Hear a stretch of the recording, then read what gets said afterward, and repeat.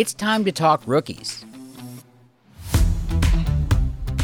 2.5 to 2.7 or so. I think, the middle of the second round is where you're going to see things start to get wonky. I like it. I think they're both going to be involved right away in their offenses. I see them both probably primarily playing out of the slot. I think that's a good value for them, but if you can get them in the late second, that would be awesome. I don't have an issue with either of them. I think they're both highly skilled wide receivers, and I'm fine with where they're going to go in dynasty drafts as well. This is the Dynasty Heat Seekers podcast. Welcome back to the 2022 Roto Heat Rookie Profile. Today we're taking a look at Notre Dame running back Kyren Williams. Williams was a 4-star recruit, the 24th running back overall, and the 367th ranked player coming out of his high school in Missouri. He ended up going to Notre Dame. Didn't really play as a freshman, but ended up winning the job outright in his second season at South Bend. In 2020 and 2021, he was 1,000-plus yard running back, over 200 carries, 13 and 14 touchdowns respectively.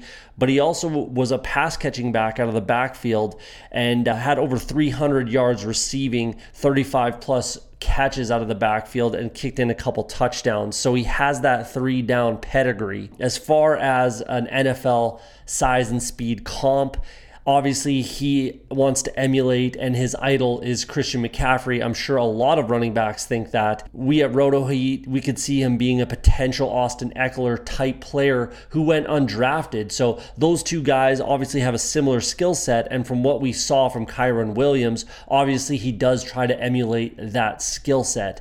If we look at his 40-time early projections show about a 4.5, which puts him right there as far as speed is concerned, so there's nothing too much to be concerned about. But I do think that the combine will be very big for Kyren Williams.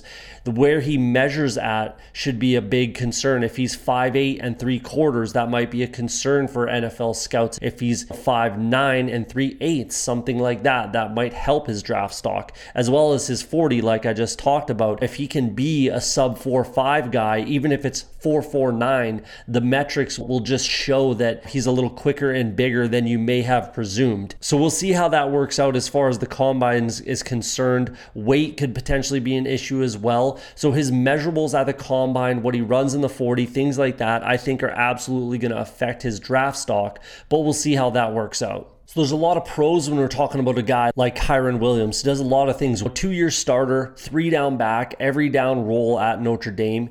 He went out and won the job as a sophomore after barely playing as a freshman like we talked about earlier. I like that mentality of take another guy's job, do what you have to do to get to the NFL. And he'd play 3 seasons in college. He got after it, got the job done, won the job, did what he had to do, and raised his draft stock to the point where he is a 3-year sophomore, but he's ready to go, and he's obviously declared for the NFL. So he has that take a guy's job mentality. He's a patient runner. He needs to see the hole and hit it with one cut. He's a bit of a momentum guy who hits the hole with force to move the line with that quick burst on his cuts. He looks to be a physical and move the chains type of a runner. I'm not 100% that he does that carry in and carry out, but that's what he looks to do. He's got good hands out of the backfield. He chipped in a massive 77 catches in his 2 years as a starter. So he shows us good speed and space with the ability to break big plays when he's given that opportunity, whether it's that opportunity from his own team or the defense potentially makes a mistake and they give him that opportunity and he makes them pay. Let's talk about some of the cons for Kyren Williams, some of the things that he doesn't do well.